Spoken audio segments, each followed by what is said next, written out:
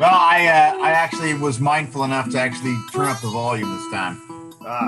I said to the internet, I said, internet, what are we watching today? I think this will be an interesting one to discuss. Oh no. So you say I'm Jason. I don't say I'm Jason. Right. And you need to watch Lupin. My verdict will be as dramatic as the film. So. Oh, Jesus Christ. Hello, this is Max and Jason Watch a Movie. I'm Max. I'm Jason, and today we will be discussing the 1939 film Stagecoach, directed by John Ford, starring Claire Trevor, John Wayne, Andy Devine, John Carradine, Thomas Mitchell, Louise Platt, George Bancroft, Donald Meek, Burton Churchill, and Tim Holt. Oh, right. You must have read that from IMDb. Look, that's what appears on the card, on the title card. Because one of the interesting things about the film when you watch it is that it says starring and then it just lists everybody. Yep. And in the order that I just read them. Okay.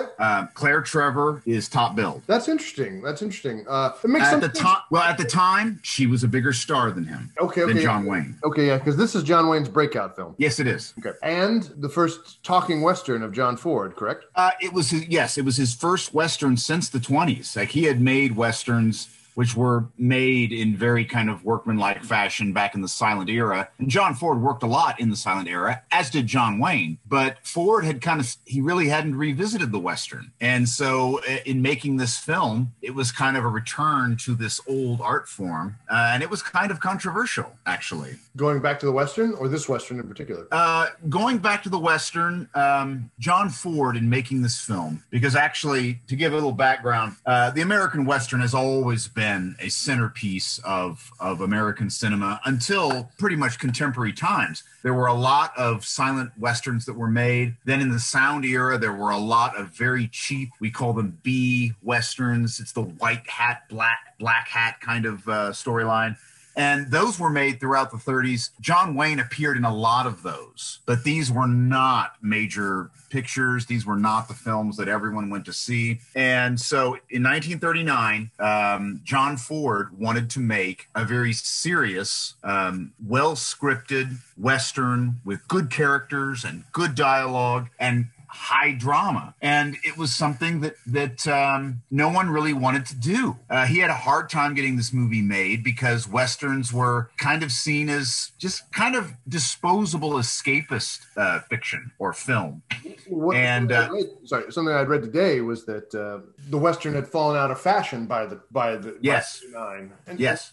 So it was an interesting choice for Ford to return to the Western. Well, he thought it was something that actually would have some staying power. It's very interesting that David O. Selznick had originally agreed to produce the film, and he finally bowed out because he did not agree with John Ford that he wanted to cast John Wayne. Yeah, I did read that there were several people in the running. Oh, Clark Gable wanted too much money. Well, Clark Gable would have been the actor of that decade. So Clark Gable would have been the biggest actor in Hollywood. So they finally settled on Walter Wanger, who was an independent producer who agreed to produce the film. But he didn't want Wayne either. Yeah. He wanted Gary Cooper, who was also a big name actor at the time, much bigger than Wayne. It wouldn't stay that way for very long, but Ford stuck to his guns, so to speak, and insisted on John Wayne. Well, Wayne does a great job. Any other production notes? I did notice that I had never heard of the producer before. We didn't get like RKO fanfare. We didn't get any film producers that I recognize. No Paramount. Well, that. Right. Well, it's kind of a side note. Now you have to look very closely because it's kind of buried in the credits. This film was distributed by United Artists. Okay. When we were growing up, United Artists was, that was a company that you would see somewhat frequently. Oh yeah. They were the original company that released the James Bond movies. MGM bought them in the 80s, and then you would see the MGM UA label. United Artists originally was a company that was created by actors. Charles Chaplin was one of them. There were several other big-name 20s actors and actresses who were very involved in creating this company, United Artists, that was at the time was kind of an alternative to the studio system. A bit of a collective. Yes, very much so, and really remained that way for many years, maybe until MGM bought them in 1979, 1980, 81. Okay. So this was a film that was produced by Walter Wanger. I agree with you. I had never heard of him, but it was distributed by United Artists. Okay. I have a lot of things roiling around in my head about this movie. I sort of regret now that by the time people hear this, they will have heard our Hombre podcast. And I sort of regret that we did Hombre first and are doing Stagecoach now, because you and I talked a little bit about how Hombre seemed to be some kind of approach to Stagecoach. We got the sense that Elmore Leonard was making some kind of statement about Stagecoach. And me, having never seen Stagecoach, I thought maybe he was injecting more socially aware commentary into the concept of Stagecoach. And now I'm wondering if he just didn't update it a bit. Okay. I'm going to put this idea out there, and I hope that everybody, I am kind of getting into our verdict here a little bit, but I hope everybody does go and take some time to watch this movie. Jason and I have been discussing John Ford's films for 20 years, haven't we? Easily, yeah. And I've kind of become of the opinion that Ford is one of our more subversive American filmmakers. You are, I sense that you're going to go in a direction that I was planning to go. I agree. Okay. And now, no one in the modern era will look at a John Ford film and think he was progressive enough. And I don't want to say that he did everything right, but I do think that I get the sense that he was a filmmaker struggling with and trying to say important things about the American mythology, not just of the West, but of every part of it. And I sense this tension between saying things of meaning about American mythology and living in 1939. Yeah. How far can you go with this? And I sense that a lot of the things that he wants to say is pretty subtle. It might go over the head of somebody who's just there for a rousing action piece, you know? Yes. And so I just want to put that in everybody's head for now. Is there anything you want to say about that? I don't. Well, no, I mean, I've come to see him that way as well. I do know that when John Ford was interviewed, he would be very cagey. Whenever people would ask him questions, oh, why'd you do this or why'd you do that? He would kind of play dumb and he would say, well, I don't understand the question. He would act like that he was just this simpleton who, like, I just shot this movie. What's wrong with you? But when you watch one of his films, you find that if you take your fingernail and you kind of scratch underneath all of the comedy and all of the bits that are meant to just entertain the audience of 1939 or 1950 or whatever year the John Ford film was made, 2021. Yeah, you suddenly find that he was actually very subtly trying to say something deeper, but he never did it overtly. The surface of his films is always the entertainment. But anyone that chooses to pay attention to a John Ford film and really spend time with it will be paid back immensely. I mean, it's, I don't know. I mean, I guess for a long time, I've been very fascinated that Akira Kurosawa, the famous Japanese director who we have discussed, was so enamored by John Ford's art. But actually, I kind of wonder if John Ford's art is something that is difficult for us to look at because these are films made by an American director. Yeah. And we were born here. We were raised in this culture. And so we kind of see it through the lens of everything that comes with being an American, the guilt of our past and kind of the dark parts of our history. When you watch a Kurosawa film, when we watch Japanese history unfolding before us, we don't have any of that. No. We are able to look at Kurosawa's art very objectively, and rightly so. I would submit to you that I think that it's hard for us to look at Ford's art with an objective eye. Well, I think there's something to that, and probably this is the same for a Japanese person watching Kurosawa. But it's hard to, especially now, I think, given the way we've kind of at least a lot more honestly come to terms with our history, to not see some of the things that Ford was trying to come to terms with that history in his films through art. Yes. I don't know if he had this idea as he was making movies. Was he asking questions about, like, how is this movie going to be seen in 50 years, in 100 years? Is it going to be seen in 100 years? If he asked himself those questions, he didn't tell anybody. No. And that's what I said about his interviews. I mean, Ford was he did not let people into his creative process in terms of the story. Yeah. I mean, if you asked him about cinematography, he would tell you exactly what his style was like. But when it comes to character and his view of history, he immediately just kind of shut down, and he just shut interviewers down immediately. Yeah.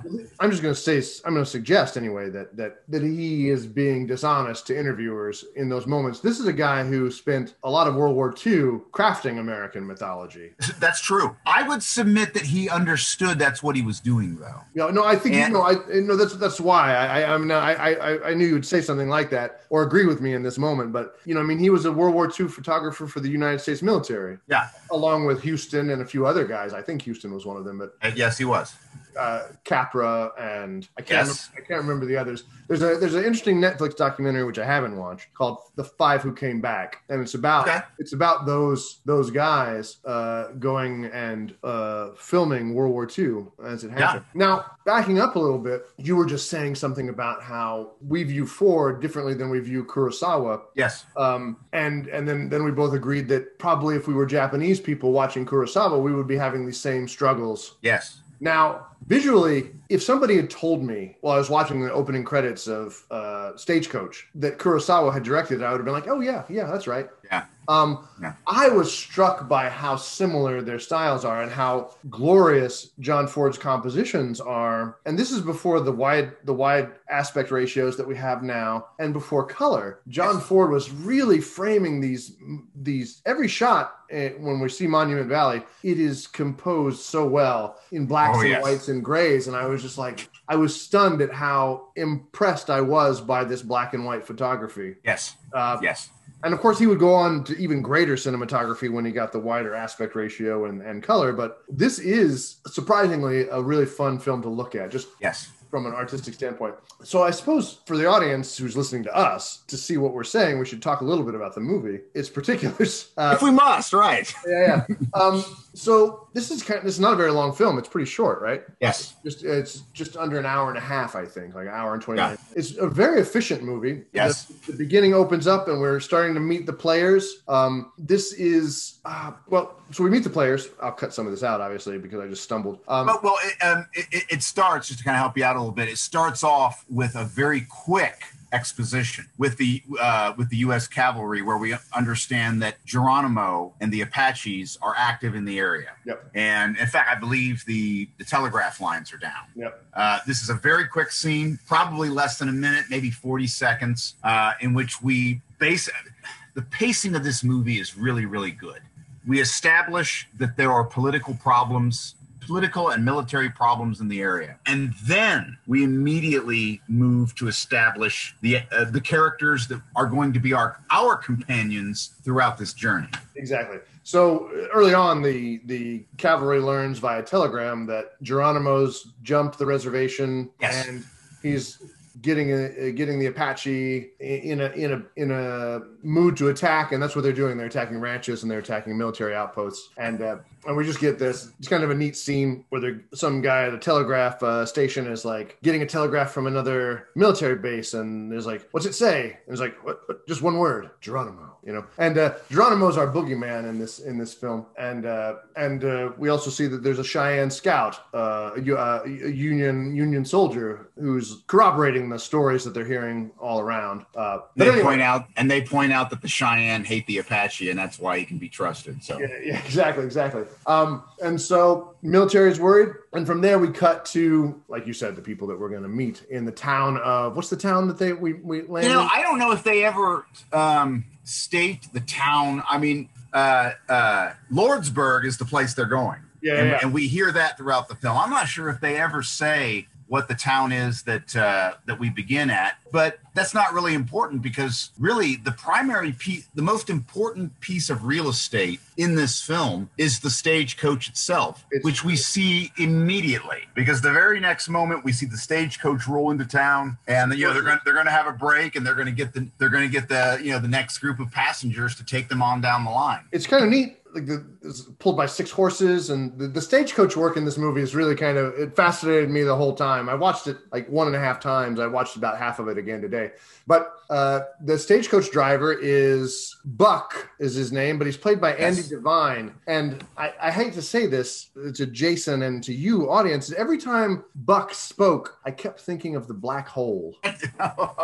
Now, The Black Hole is a movie made by Disney about a bunch of explorers surveying a black hole. But Buck is the voice for one of the robots in The Black Hole. Yeah. The other robot is Roddy McDowell. That's all stuff that doesn't matter here, but I thought I'd share that with you, audience. But anyway, Buck is our comedic relief throughout the film. He is, and he's kind of that stereotypical character who, in this case, he's got a job to do. He wants to do it well, but he's not really interested in sticking his neck out any more than he has to. He also seems to like a meal. He does. And he's distracted from that quite a bit. But I mean, I think it's established very quickly that he also carries payroll. Yeah. So often when he's driving the stagecoach, there's money involved, there's passengers involved, there's usually somebody riding shotgun, and he pulls into this new town. They're changing horses and they're getting new passengers, and they're letting the passengers that are riding on through they're going to let them stretch their legs, get coffee or whatever. And this is where we meet all of our players. We meet well, initially I believe Mrs. Mallory. She's a army wife who's going not to Lordsville, I don't think, not intentionally. She's going to stop along the way at one of the military bases to meet up with her husband. So that's the first lady we meet. She's from high society. She's from Virginia, we later learn, and she's a little peaked. Which we'll get to in a bit. So she's the first person we meet, and then the second person we meet is the gambler, I believe. Mr. Hatfield. Mr. Hatfield, played by an old Hollywood family, John Carradine, and he wears a white hat. Yeah. And this is an interesting thing that I think Ford's doing here with this as well. The white hat is typically the hat the good guy wears in the Western period. More about that in a bit. So we meet him, and he's very taken by Mallory. She's a genteel lady. He fancies himself as a Southern gentleman, right? Yes. And very, very obsessed is with the idea of the lady, right? Yes. So he's the guy we meet. The next guy we meet is a fine doctor, I believe. In quotes.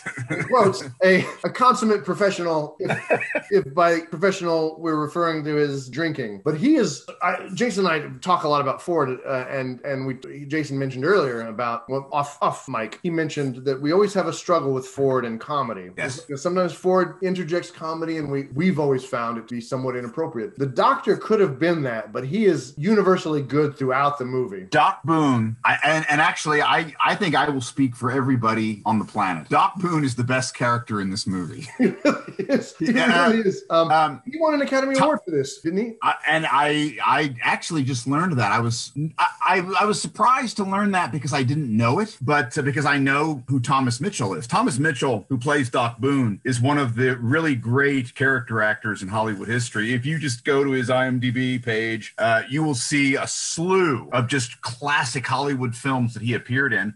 This same year that he appeared in this, he played Scarlett O'Hara's father in Gone with the Wind. Okay. So Thomas Mitchell, he's also in It's a Wonderful Life. You will find him almost anywhere if you watch old Hollywood films. But he steals the show in this movie. He really does. As the drunken Doc Boone. But I have to back up a little bit. We meet him after we meet Dallas, as Dallas is being run out of town by the ladies of justice and law and justice or whatever. I can't remember. There's a woman who is being run out of town. Her name is Dallas. They never say what she is or why she's being run out of town. Smart viewers will realize that she's being run out of this town because she's a prostitute. Yes. And these ladies who are the reason why she's being run out of town are the women of peace and justice, I believe, is what their little order is. And they're a bunch of kind of rude, snooty, religious people. And this is my first inkling that Ford is saying something other than entertaining us. So as Dallas is being run out of town, and she's complaining to the sheriff, and the sheriff is like, well, look, you gotta go, because they never really explain why she has to go, but somehow these women have orchestrated it that Dallas has to leave town. As she's leaving, we come upon Doc Boone being evicted because he can't pay his rent, and he's like, he has a little drunken tirade where he references very well Homer and the Iliad, and he takes his doctor's shingle off the wall of the place where he was staying, and he he was like, "Is this the face that launched 1,000 ships from the shores of Ilium? Well, goodbye, Ellen." And, Right. And Dallas sees Doc Boone, and she sees a potential ally, and she comes up to, and this is where I'm thinking that Ford wants to say something. She runs up to Doc Boone, and she's like, "Do I have to go? Don't I have as much a right to live as anybody else?" And Boone says, "My dear lady, we are victims of that most terrible social ill, societal prejudice. Come, wear your indignity with pride with me." Well, and right. Well, criticism of those women and absolutely of the motivations that drive them. When Doc throughout the film is very much, if there can be such a thing, is kind of a drunken stoic. Yes. He's very much who he is. He passes judgment on nobody. Well, no, he does pass judgment on one person. Well, which we'll get to, because actually, we'll get to that, because you are quite right about that. I actually watched this twice in preparation for this, and and I noticed that moment that I think that you're referring to. But he's very realistic. Doc Boone is not somebody that is going to run for office and change anything. He's okay. I have to leave. Sorry, kid. It's not right. We're victims of this, but let's get on the stage. And they do become allies, and I think friends. I think that she looks up to him, and she kind of turns to him as her confidant throughout the entire journey. And he leans on her very heavily later in the film. Yes. But so they get to so Doc leads her with some more dignity than I think she gains some strength by latching on to Doc there. But one of the things I really liked is when Doc approaches the stagecoach and he says, "Buck, my shingle, handle it with honor." And I mean, just Mitchell just inhabiting Doc Boone is really joyous to watch. So they get on the stagecoach, and Doc Boone does not leave the town quietly. No, he doesn't. So Doc the drunk and the prostitute get on the stage. They've also picked up a whiskey drummer, a guy who goes around with whiskey samples, who's also isn't he a reverend? Well, that's what Boone thinks he is, because he always calls everybody brother. And but see, what's great is he corrects him. And I don't know if you noticed this, but the rest of the movie, he continues to call him Reverend. He does. Doc Boone. So earlier in a scene, I'm sorry, we've skipped ahead a little bit. Doc is getting kicked out, and he heads into the saloon, and he gets bums a free drink. And in another great scine, because he goes up to the bartender and he's like, "Fred, look, I know over the years economically I haven't exactly been helpful to you." But I was just thinking as one friend to another. Anyway, in this conversation in the saloon, he meets a whiskey drummer, and they're both going on the same stage together. And Doc really finds a fast friend in the guy who has a big case of whiskey. I don't know why Doc is like this, but he does seem to be dedicated to staying drunk all the time. Yes, he does. Anyway, so he's gonna sit. He takes charge of the whiskey drummer's case after that. You may remember. Yes, Peacock, Mr. Peacock. Anyway, everyone gets his name wrong. They do. It's Hancock to everybody else. And Donald Meek with amazing comic timing. It's Peacock.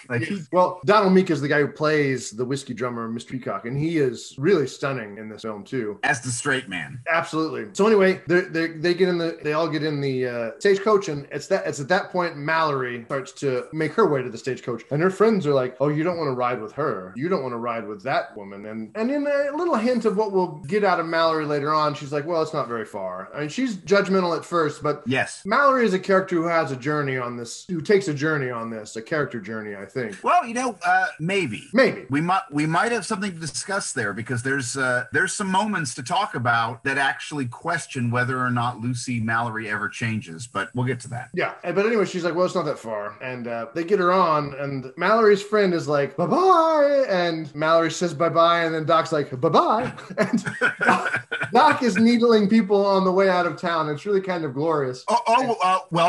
There's kind of now today they would actually show it, but he apparently flashed the women of the town a very lewd hand gesture that made them reach for their vapors. But in 1939, we don't see that. We just see the reaction. No, that was, I actually thought that was very effective. I think that if you were going to shoot Stagecoach today, I think you might want to do it just the way Ford did it. I think you're right. Yeah. You know, because we don't know what he did, right? We just know that, I mean, he could have done something very minor, and I think it would have driven these women to the edge of cardiac arrest.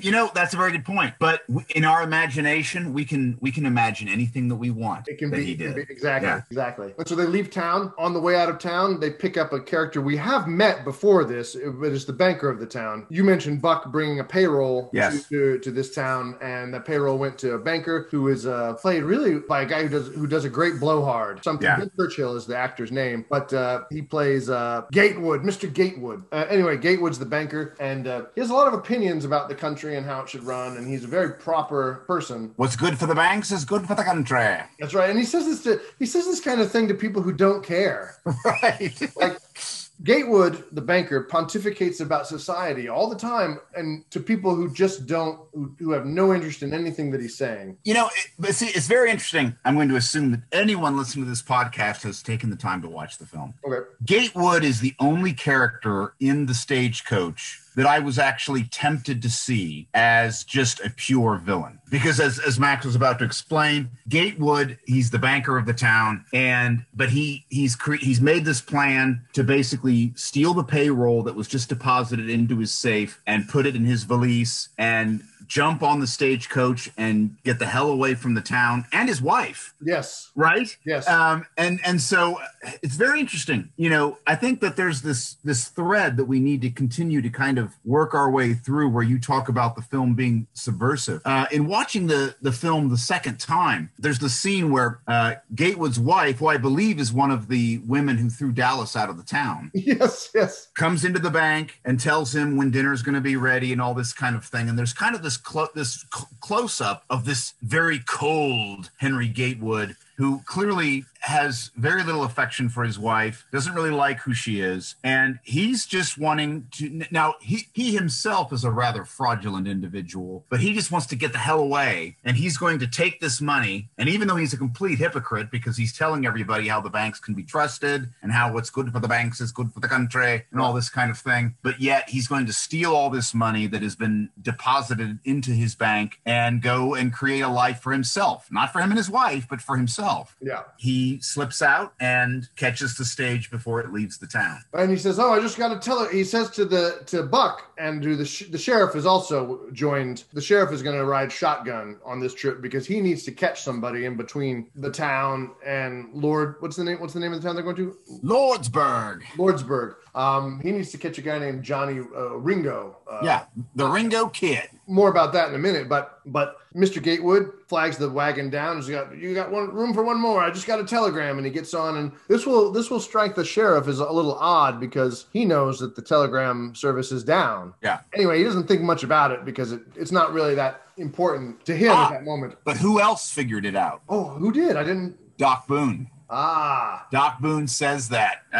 Wouldn't you know that? Since you received a telegram. Oh, yes. Oh, I'd forgotten. So we should back up a little bit before Gatewood happens, before the Stagecoach even leaves town. Sorry, guys. But the army comes rolling into the town, and they need the Stagecoach to take a letter to the first stop, Forks. Right. I think the place is called Forks something or other. And then they say, "Hey, we can't tell you guys what to do, but you probably shouldn't take passengers on this trip because it's dangerous. We'll be with you for a little while, but everybody rides at their own risk." Yeah, and everyone agrees to it. Yeah, and so anyway. However, but that convinces Hatfield to make the decision to go on the stage.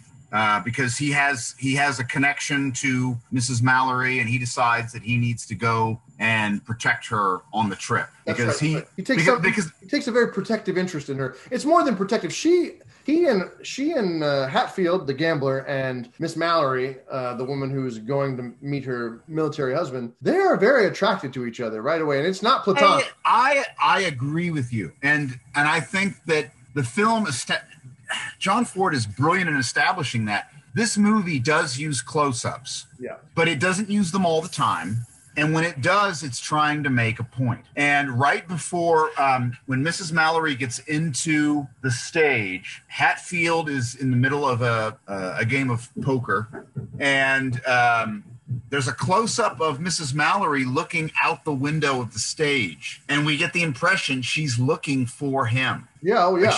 Like she's trying to lock eyes with him, and he looks out the window and locks eyes with her. Yeah. Now, at that moment, he doesn't actually try to get on the stage. Then it's only when he discovers that there's danger involved that he does decide that he needs to do something about it. That's right. That's right. Yeah. He says something poetic about a lady, and one of his poker buddies is like, "What are you saying? What are you talking about? Are you talking to yourself?" And he's like, "Well, you guys wouldn't understand. You guys don't." Yeah. Basically, he says you guys are a bunch of dimwits, and you guys wouldn't know the lady. But I think it's when the soldiers come into town and he notices that he decides to join the trip, and he says, "Well, I'm a pretty fair hand with a gun, you know." And the sheriff says, "Yeah, we found that out a few too many times. Get in." Yep. And but for some reason, the gambler's taken it upon himself to protect her, right? Right. So anyway, they all know about the threat of Geronimo as they're leaving town. Then they pick up Gatewood. Gatewood is going on and on about like the beautiful soldiers and the other soldiers. It certainly does make let me back up a little bit. When Gatewood gets in the stagecoach, he sits between the two women, right? Yeah. And then he takes up the maximum amount of room his body will allow him to take up. I know. Yes. And then he says, little crowded in here, without making any effort to make things easier on anybody else sitting with him. That's right.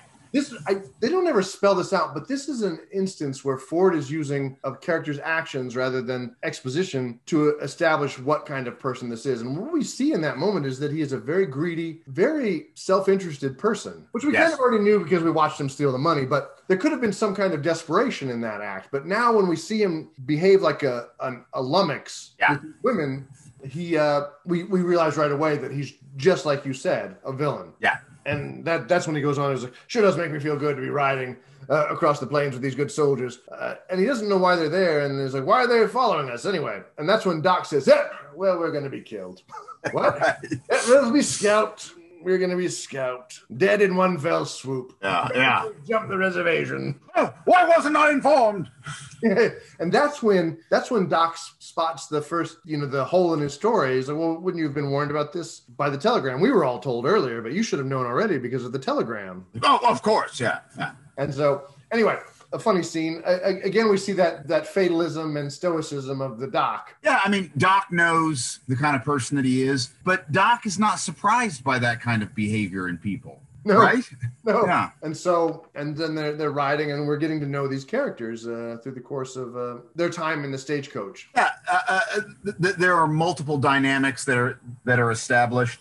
We kind of get Doc and Hatfield have a neat little exchange about the war, about the Civil War. Well, yeah. That's really one of the great moments. But before that, Doc's cigar is getting to Mallory. That's a great moment. Now, does this happen before or after we pick up? I think this happens all after we pick up Ringo.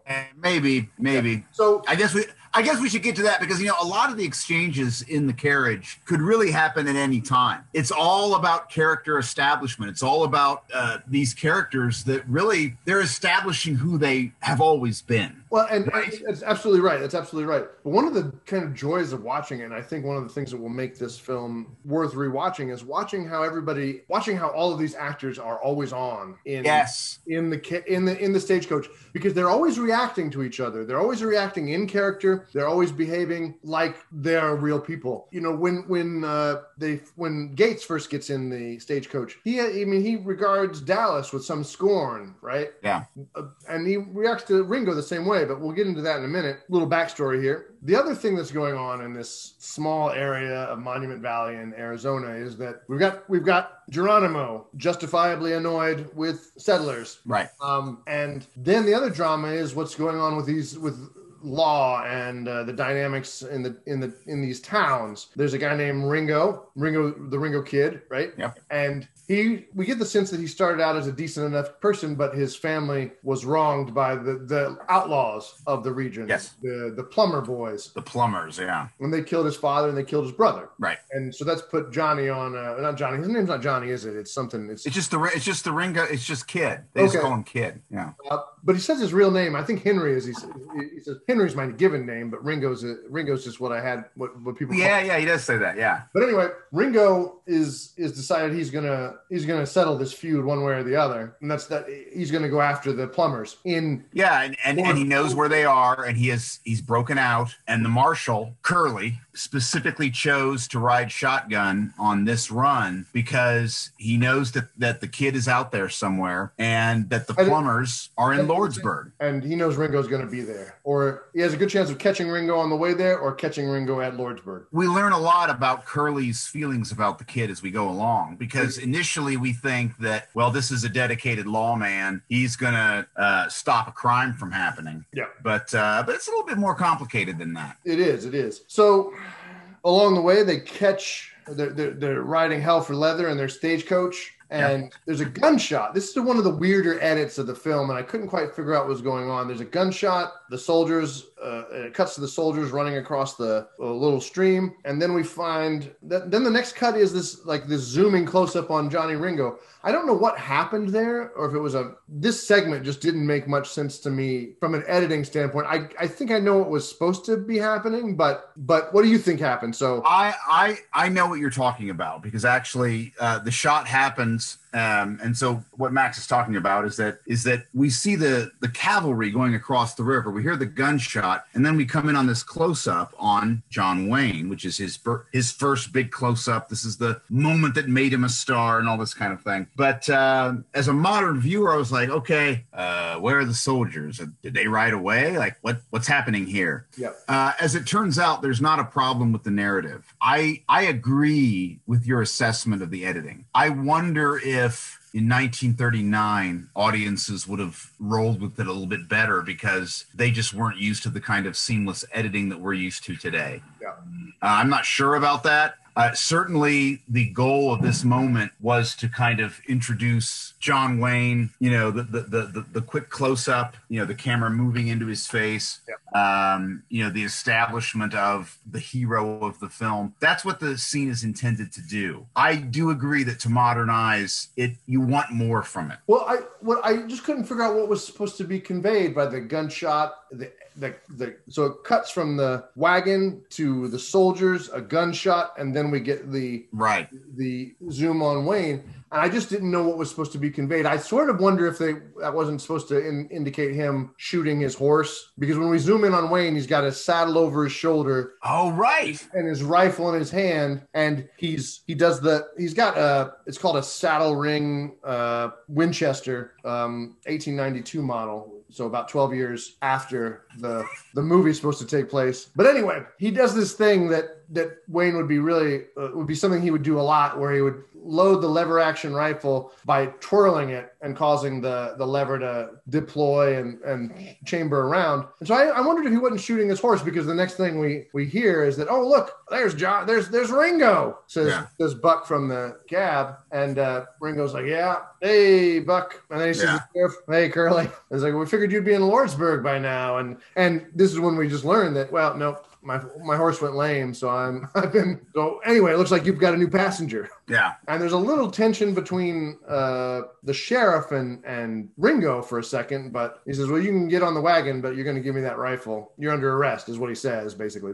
And he gives it to him, but he says that, you might need me because there's been settlements that have been on fire. Like, this is a dangerous run, and we're all going to be in danger. So you're probably going to need me. Yeah. And Curly does accept that, we find out later, in almost the next scene. He goes back and forth on it quite a bit. It's true.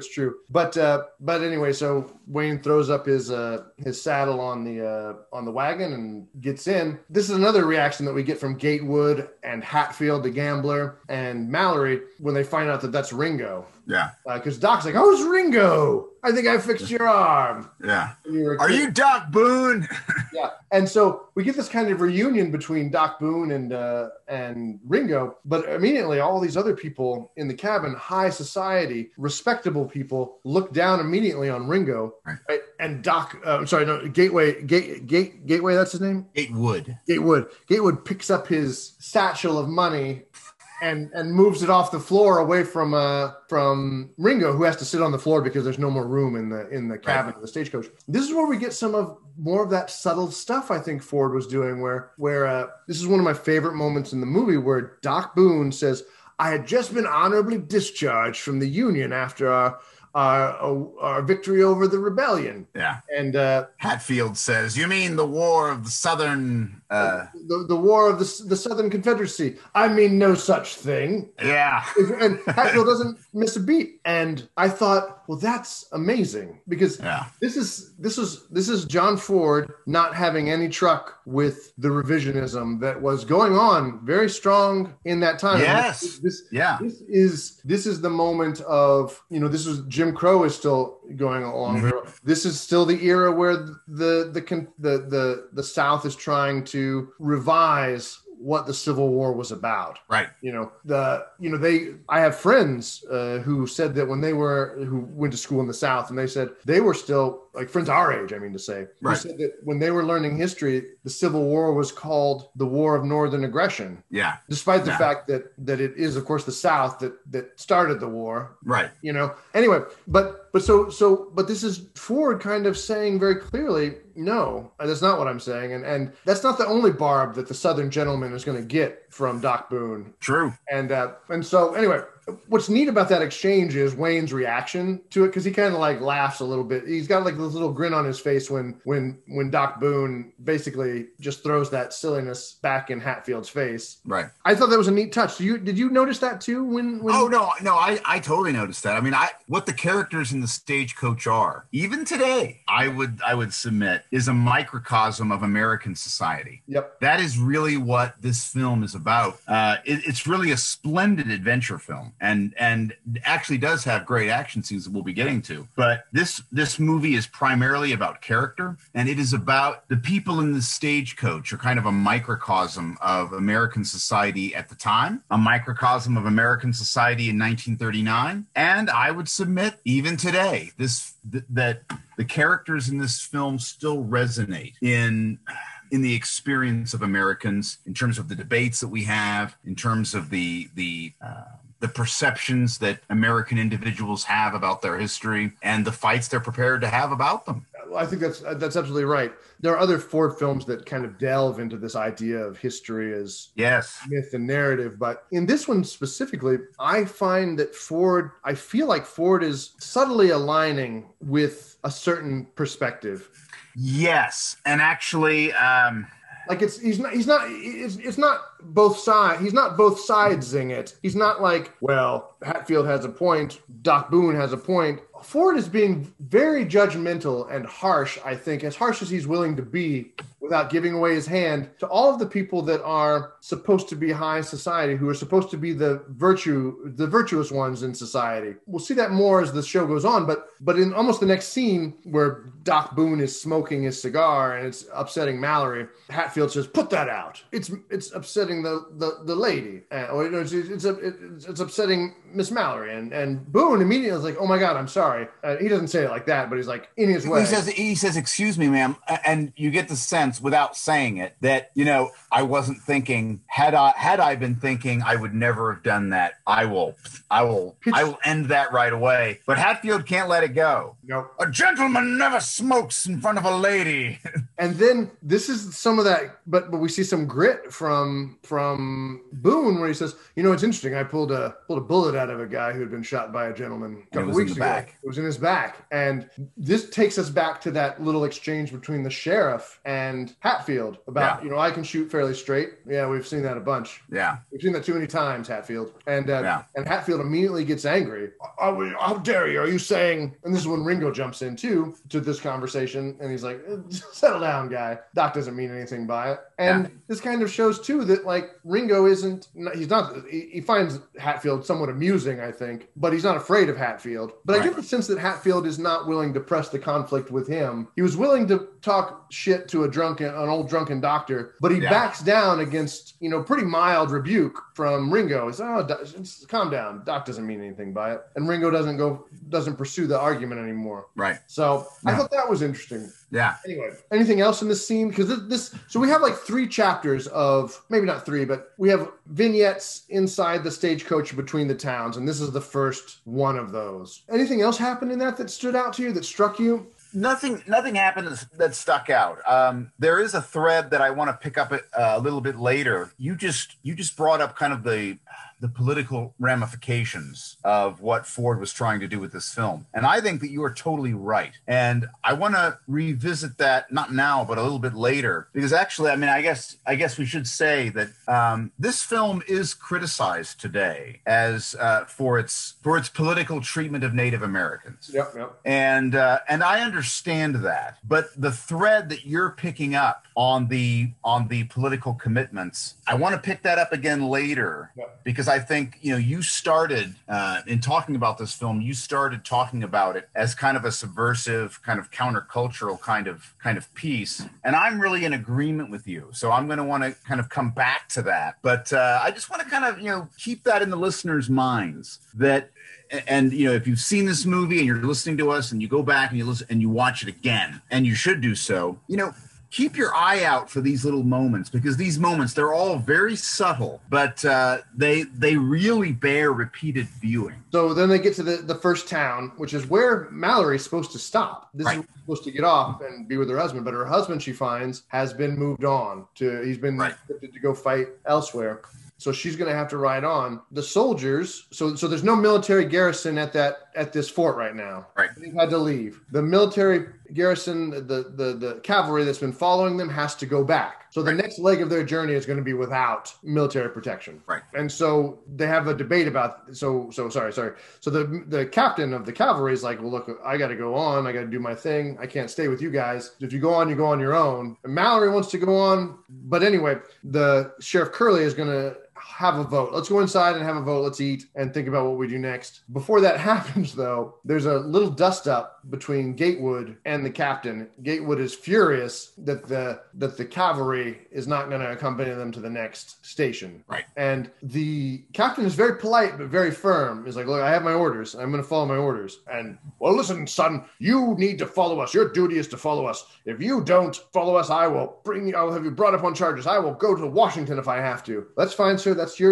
your right. I'm going to follow my orders. If you get in my way, I will have to have you restrained. And Gatewood backs down immediately. Gatewood folds immediately. Well, let's not get bent out of shape, son. After he had just been yelling at this very nice, very dutiful military guy who's giving them the right advice. Yeah. Who's very nice to them. I just thought it was so funny when Gatewood just folded. He does that a lot.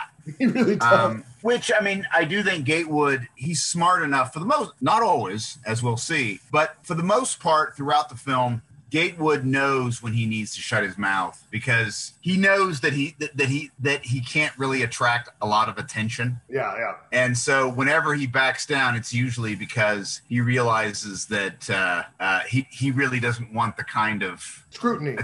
Scrutiny that he's inviting by yelling at everybody. Exactly. So they go in. The stagecoach riders and drivers go into the station, which has a saloon and a restaurant. And Doc has found another drunkard that he's friends with there to get drunk with. And Curly he says, look, we got a vote to see if we're going to go on. I don't want to send anybody. I don't want anybody to travel with us that doesn't want to or doesn't think we should go on. And he takes the vote and he goes to Mallory first. He's like, I think I don't want to put a lady in harm's way without asking her for, to decide whether or not she's going to do that, whether or not she's going to come. He's not going to force her to. Right. And she says, well, my husband's further on. If he's in danger, I'm going to go to where he's at. And Curly turns and gets ready to ask somebody else. And this is where Ringo pops off and he's like, well, why aren't you going to ask this lady? Pointing to Dallas. And Curly clearly is annoyed by this, but he doesn't seem to want to start a scene. So then he asks Dallas, well, what do you want to do? I thought it was interesting because Ringo is giving her, this second-class citizen in the society, a voice. Yes. And it's a really neat moment. And she knows that she really doesn't have a voice. And that it's nice that Ringo did this, but she's like, oh, it doesn't matter. Whatever. Yeah. And then Curly goes on and asks the Reverend Hancock. I actually missed it. Peacock. Peacock. and he gives a really great, straight, and very well delivered nay to going on. Well, that's one against. He looks at Buck. Buck, what do you want to do? You're for it. Buck, you guys may remember, is the stage driver who has been bullied by Curly into doing everything the whole trip. Turns to Doc, and Doc, what do you think? Should we go forward? Do you want to stay? No. And then he gets not only am I a philosopher, I'm a fatalist. Doc gives a great soliloquy, which basically comes down on, yeah, I'm going. I don't care. It's fine. And of course then the marshal votes for Ringo. So it's overwhelming. We're pushing on. Yep. And the gambler's going to go wherever Mallory's going to go. Well, but there is he has a deck of cards in front of him. That's true. And he lifts it, and it's the ace of spades, which will come up again. And so you kind of get the sense that Hatfield is not really a courageous guy. It's not that he is unwilling to court danger. He just would rather not. Yeah. And you kind of get this sense as a gambler, he's kind of lived on chance for quite a while. But as a gambler, he also he does do a risk assessment. Yeah. And the rate of return and all this kind of thing, and whether or not a gamble is worth the risk. And he does decide to go. Yes, he does. But he's not adamant. No. Then they have lunch while Curly and Buck get the horses ready. Much to Buck's chagrin, who came here for the express purpose of eating. He really did want to eat. And then we get another weird exchange where Mallory sits at one end of the table. Gatewood is by her. And Ringo says Dallas is walking away from the table and from all those people. And Ringo says, "Here, sit here, ma'am." Yeah. And he pulls out the chair for her. He doesn't care that she's a prostitute. Doesn't care about any of this stuff. He's going to treat her with respect. And she sits down, and that immediately upsets Mallory and the gentleman, who says, "It's much cooler on the other end of the table. Why don't we go sit by the window?" And she gets up, and we get this neat little judgmental facial expression from Gatewood, right? Right. As the audience, if you're like me, you're like, who the fuck is Gatewood to be giving anybody the side eye? Right, yeah. But he gets up and moves off with the genteel people, and that leaves Ringo and Dallas on the other. And Ringo covers for her. Yeah. Yeah. It's doing? Okay. Yeah. Well, he basically says that, I guess that it's me, basically. Yeah. I can't remember the exact line, but yeah. Well, what he says is, I guess you can't break out of prison and into society in the same week, is what he said. Okay, yeah. And she's like, "It's not you." And so I like your idea, though, that he did that to kind of help her save face. Otherwise, I think he's just a dummy. Otherwise, I think he's just a really nice dummy. But it's revealed later on that he knows. And I think that she wonders if he is just a nice dummy. Yeah. But I think, even watching the film for the first time, I think that Wayne plays it in such a way that you're very aware of what he's doing. Yeah. That he knows who she is. He's very defensive of her because of the situation he's been in. He was wrongfully imprisoned. He has felt the brunt of what the respectable society can do to somebody, and he's already been through it, and so he's very accepting of everybody, pretty much where they are. He doesn't really like the way these other people are acting, and he'll call them out on it if it happens. But Ringo's not really going to really mess with anybody, but he is going to be defensive of Dallas. Yeah. And he'll continue to do that from here on out. That's right. So they eat lunch. They eat as much lunch as they can, and then they're back on the stage, and we have some more character interactions. They're on their own now, and there's a very poignant moment. It's a beautiful shot where the coach goes down one. So we see this road at forks in forks. The coach goes down one way, and the cavalry goes the other, and the captain kind of follows them a little bit. And we get this nice little moment where Mallory peeks her head out the window and waves her handkerchief at the soldier, and the soldier gives her a nice grin. But when she puts her head back in after giving him, a little wave, the soldier's face really says everything that all of his worries suddenly show for the people in the wagon. Is he doesn't think that they should go on to the next stop. He thinks they're going to die. Yeah. His worries are pretty justified, but they do make it to the next stop without any real trouble, except for weather. They do. Now, a quick sidebar, if we may. the soldier that you're talking about is played by Tim Holt, who played the second lead in The Treasure of the Sierra Madre. Really? With Humphrey Bogart. Yeah. Okay. That was his other very famous role. Anybody listening, if you haven't seen The Treasure of the Sierra Madre, you should. It's a wonderful, wonderful movie. But Tim Holt had a long career as a character actor, and this was just kind of an early bit part for him. But it's crazy because Tim Holt has leading man looks. Yeah. I mean, he cut quite a figure in that outfit. I'm surprised that he was just a character actor. But we do get some more. So this is the next character vignette where we see the characters interacting, and we see the dynamics starting to change a little bit. Mallory is starting to get sick. Yeah.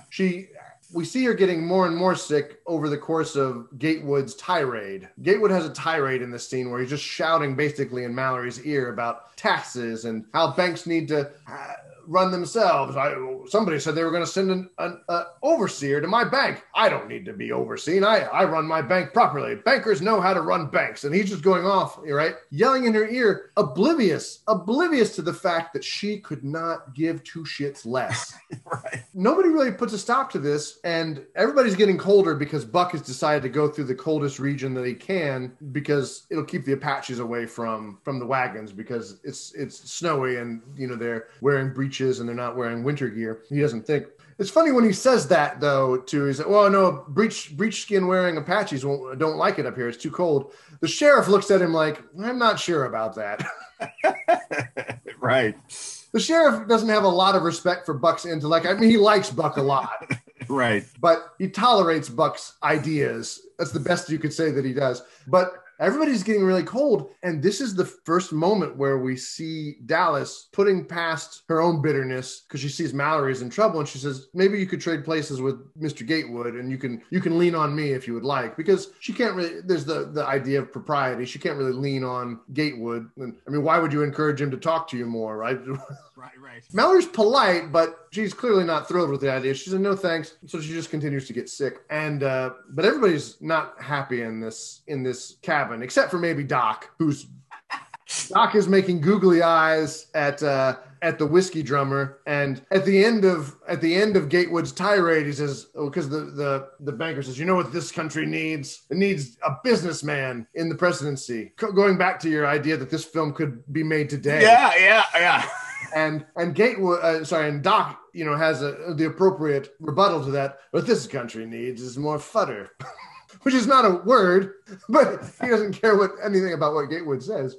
And anyway, the Doc seems to be the only one having a decent time until he passes out. And so during this scene, though, we do get some information about why Curly is on the trail of Ringo. Yes. You want to explain that? We do. Is it here that we learned that Curly knew Ringo's family? Yeah. And friends with his dad. Yeah, he was friends with his dad. The Plumbers had killed his family, and that Ringo is. I kind of get the sense that he wants to. He feels like he's trying to save Ringo from himself. Well, that's right, because the conversation that leads to this revelation is that Buck says, "You're not going to like what I'm going to have to say, but I'm going to say it." And Curly's like, "Well, you've been talking nonsense the whole time. Just say whatever you're going to say." Right? Yeah. And he's like, "You need to let Ringo and the Plumbers have it out. The whole area will be better for it." And Curly doesn't think Ringo can beat the Plumbers, and he says even if he does kill Jake Plummer has two brothers that are as ornery as he is. The safest place for Ringo is in jail, and I could use the reward. But his main motivation is to keep Ringo safe. Yeah, he really cares about him because he knew him. He knew him going back, and so he's kind of protective of him. Yeah, so that's the whole thing. That's why he's doing what he's doing. I mean, he will enjoy the 500 pieces of gold or whatever it is he's going to get, but his main motivation is just to get Ringo to safety, because we'll see later on that the gold really wasn't as important to him. But so then they make it to the next town, and the soldiers aren't there either. Right. We find out Mallory's husband is hurt. We find out the owner of the place, the owner of this way station where you get new horses and stuff. He explains everything to Mallory. "Oh, Signora, your husband is hurt bad, I think." He thinks a lot. Yeah. Anyway, Mallory doesn't take this news very well. The place is sort of in disarray. It seems almost like it's falling into disrepair, this way station. Yes. It's the most uneasy feeling place we have in the film, I think, right? Definitely. Dilapidated, distressed. Yeah. Not the owner. I married an Apache. I am okay, I think. Yeah. And they're going to have to stay the night. And we get some more interesting character stuff, I think. Where, let's see. Right when they arrive, Mrs. Mallory faints. Yeah, she falls over. And it's then that it's kind of revealed to us that she is with child and that she's going to have a baby. And Doc Boone's services are needed immediately. That's right. Well, it's how could I forget this scene? The Southern gentleman finds her crashed out on the floor, Mallory. And he calls for help, yeah. The two people who rush to Mallory's side are Dallas and the Doc. Yeah. They run in. The Doc comes out of the room and he looks like he's back in the war against the rebellion. Yeah. And he says, I need coffee. Lots of coffee. Takes his jacket off. Yes. We see what is revealed in this scene is that when he wants to be, he is a very capable doctor. When he needs to be. That's an important distinction because actually Doc Boone, unlike some of the more morally dedicated quote unquote characters in the film, when the chips are really down, Doc will understand, okay, I'm needed. Yeah. I need to be at my best, and whatever I need to do to get to that point, I have to do. Yep. And so, he gets the coffee, and they dump the coffee down him. And so there's a neat moment. They dump the coffee down, and he's like, more. Yep. And then Ringo takes him and kind of dunks him down. And when I first watched it, I thought that he was dunking him underwater. Nope. But no. Then they cut away. And, I really love that because clearly he was vomiting. Yep. And I like the way this movie did this because a lot of older movies, when they have someone vomit, they'll just have them go, yeah. Which we all know is not what vomiting sounds like. Yeah. And I really like that they just cut away from it. I think that's more effective than, and yeah. So I like for people who can't see what Jason's doing, he's pantomiming coughing into his hand, which, as he said, isn't vomiting. And then when they bring him back up from that bent position, Curly throws water in his face, and a lot of it hits John Wayne. And you can tell that Wayne wasn't really expecting that as an actor because he kind of like responds to it. And then when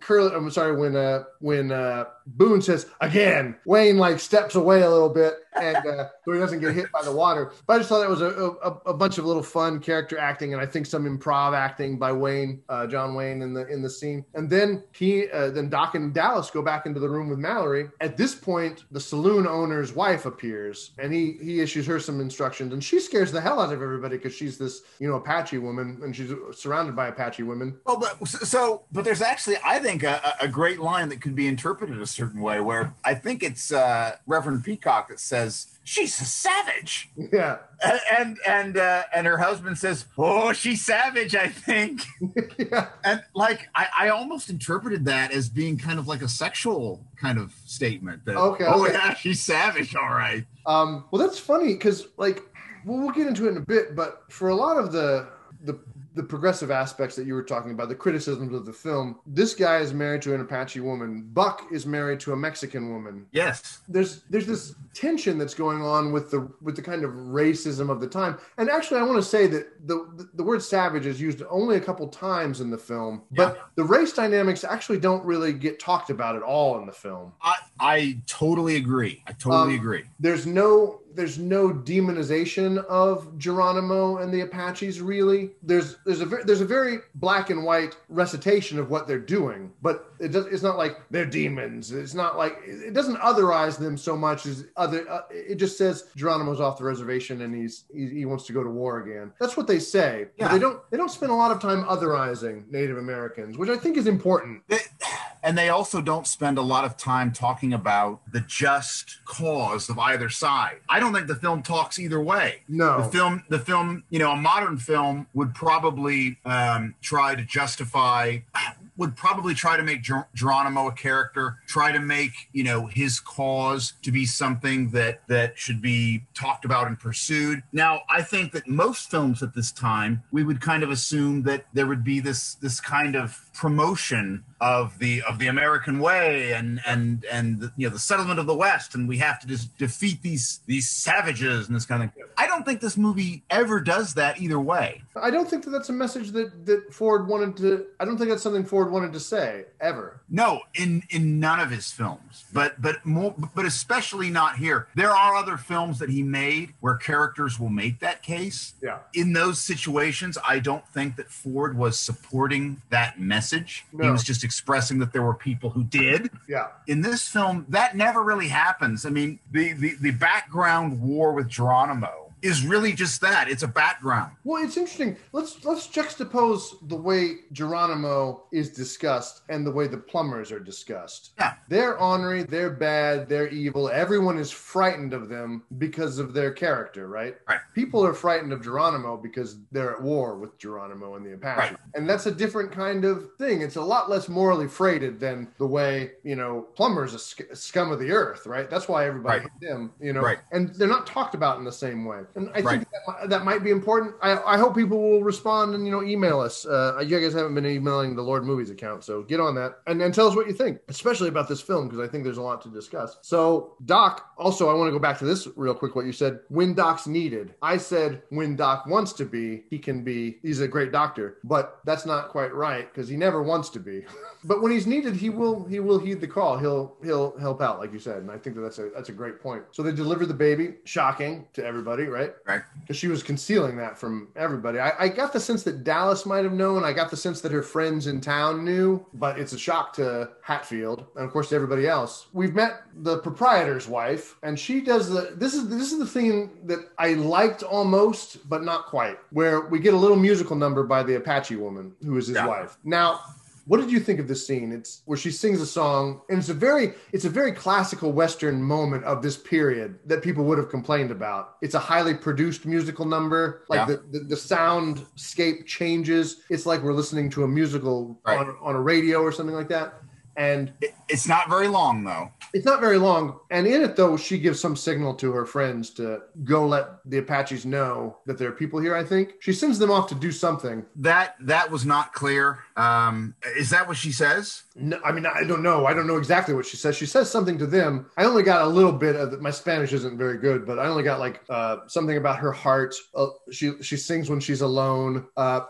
But I don't know what all the words of the song were. Yeah, but I did get the sense that she sent them off for whatever reason. They steal some horses. Yeah, and they steal the horses, and they get away. Yep. And so, but yeah, I mean, that was something that was very confusing to me, that I'm not sure what we were supposed to get out of that. If that was, you know, as you said, to warn the Apaches, or if they just wanted to leave and steal the horses because there were horses to be stolen. Yeah. I didn't quite get that. I didn't quite get what that scene was supposed to tell us. And that's the only problem with it, is I'm not sure what we were supposed to get out of that. Well, the other thing too, I don't know if she speaks to those her compadres in Spanish, but that would not have been a way to conceal her intentions. We've already established that Ringo speaks Spanish. He speaks to one of the proprietor's assistants, you know, about getting water. He says something about getting water.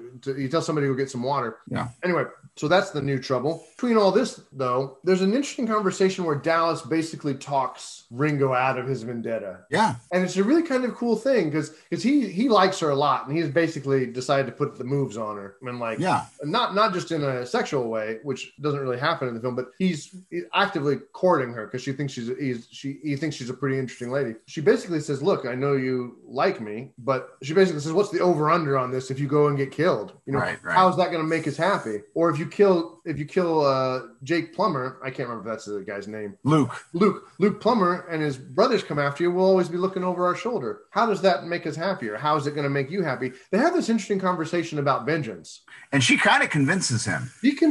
She says, "Look, you're free to go. Get on your horse, go to Mexico. I'll meet you after we get to Lordsville. Is that right? Lordsburg. And he's like, "Will you really?" And she's like, "Yes, leave." Right? Yeah. And I thought that was a really interesting moment because it was an interesting conversation for these two characters to have. And it was even more interesting to me that he was like, you know what? She's right. Why am I going to throw my life away on this vendetta? And he almost leaves. He hops on his horse, or he's getting ready to hop on his horse, I think, and he is riding away. And we see him stop just as he's about to break away because he sees something. And this is when Curly notices something's up. Where's Ringo? Where's Ringo? And he runs after and absolutely just flattens Dallas. Oh my God! Dallas tries to stop him, and he treats her really pretty roughly. Yeah, and he hurls her across the ground. And she's a pro, though. She took that as an actress. I mean, she seemed to really do that just fine. Curly's putting the cuffs on Ringo, and he's like, "You're not going anywhere." And he's like, "No, I'm not going anywhere." Look, and they look, and they see the smoke signals of the Apache War, or the war council that's going on. Yeah. So this is Curly going into antitrust mode. And he cuffs Ringo, and that's when they have to beat feet and get out of there. Isn't this the moment where, before they leave, though, they do debate about leaving, but it's like, well, we're not leaving until Doc Boone says that Mrs. Mallory is well enough to travel. That's right. And there is a moment where Gatewood goes back behind the bar and says, "Join me in a drink, Doctor." And he says no. And he refuses. Doc Boone refuses to have a drink with somebody, which is probably the most powerful moral judgment that Doc Boone could ever make against a person. It's true. Right? It's true. And somewhere in this scene too, Gatewood flips out on everybody because he thinks somebody's stolen his money. Yeah, and Buck had just used his valise as a pillow. Oh, sorry, I didn't mean anything by it. And then Gatewood was, I'm sorry. Everybody. He backs down again. Yeah. I'm sorry. That thing that I just did that attracted all of your attention to me. Let's forget that. Right. But this is a moment where Hatfield kind of leans on Doc's expertise, and this is another moment where the dynamics are kind of changing a little bit. Where Hatfield's like, we're going to listen to the doctor. Yes. Hatfield, who's had nothing but contempt for Doc, now won't do anything if the doc doesn't agree that it's safe to move Mallory. Yeah. And nobody's being quite as rude to Dallas at this point because Dallas is taking care of the baby. Yeah, well, and there's also, and this is, it should be pointed out, John Ford using a close-up in a very effective way.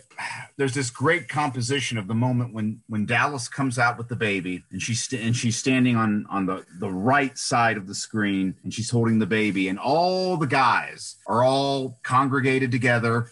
Reverend Peacock because he's shorter than the rest, trying to get in there and see the baby, because they're all kind of weird dysfunctional family at this point. But if you watch the scene as it's composed, everyone's in frame. But if you watch closely, Dallas and Ringo have their eyes locked on each other. Ringo's watching her and she's watching him. Then, in case the viewer missed it, close up on Dallas, close up on John Wayne, close up on Dallas, just to really kind of rivet home that these two people are really taken with each other. We already knew that. But this is how a close-up should be used, though, as kind of a punctuation. I think so. Yeah. I agree. And this is kind of them seeing a possible future. Yes, absolutely. They both see it. I mean, they never say, hey, this could be us. Right.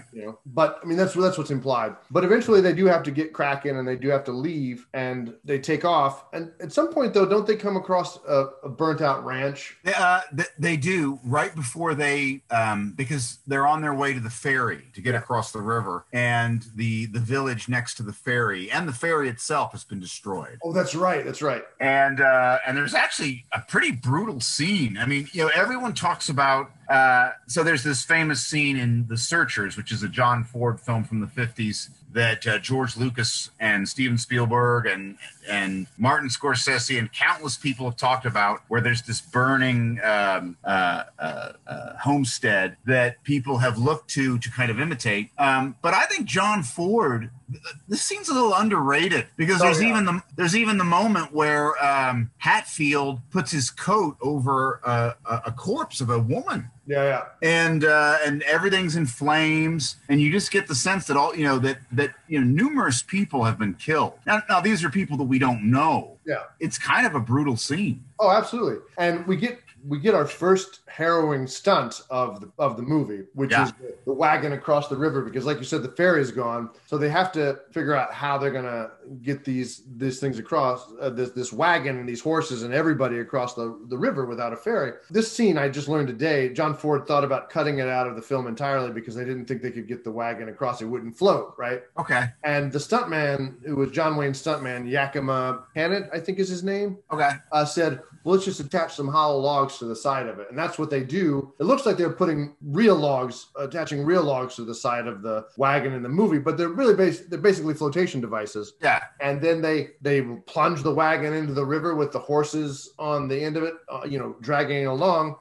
This was at a time when animal survival wasn't paramount. I read a lot about the stunts today and the way they would get the horses to flip over and stuff. And a lot of horses had to be shot or put down after those stunts because I'll get to that in a minute. But so they drag this wagon across the river and it just looks really good. They're throwing rocks at the horses to get the horses to drag we got to go, guys, because these Native Americans are behind us and they're going to kill us all. And it's a good scene. It's very tense because you think, oh, what's going to happen? Is the wagon going to get dragged down river? Or we're going to lose horses?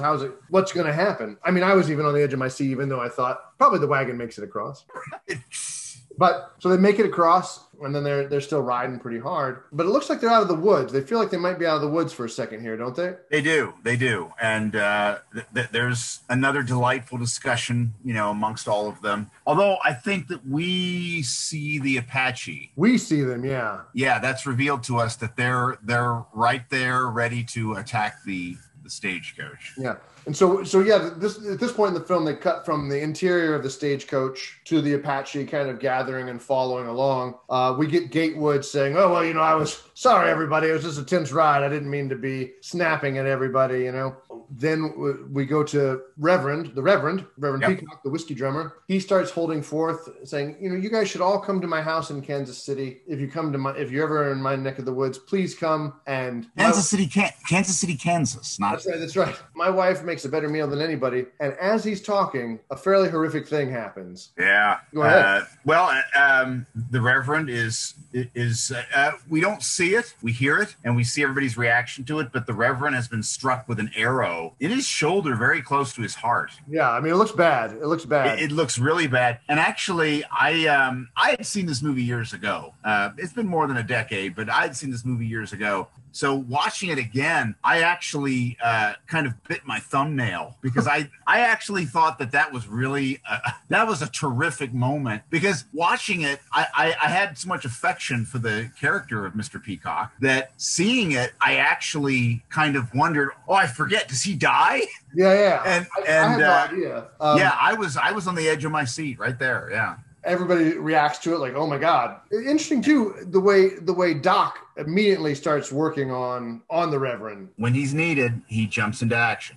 I get the sense that Doc has been waiting for somebody to kill him since the Civil War, honestly.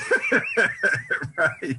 Anyway, and that's when one of the most harrowing and amazing pieces of stunt work I have ever seen takes place. Curly realizes things are bad and he yells to Buck, run for the flats, which is like this old lake, this dry lake bed. Go to the dry lake bed. We'll be able to go fast on this flat area. I think that's why he said that. At that point, they're all riding. The wagon is just hell for leather into the flats, and we see that they are really, really outnumbered. Yes. It is a huge number of Apaches that are going to try and bring this wagon down.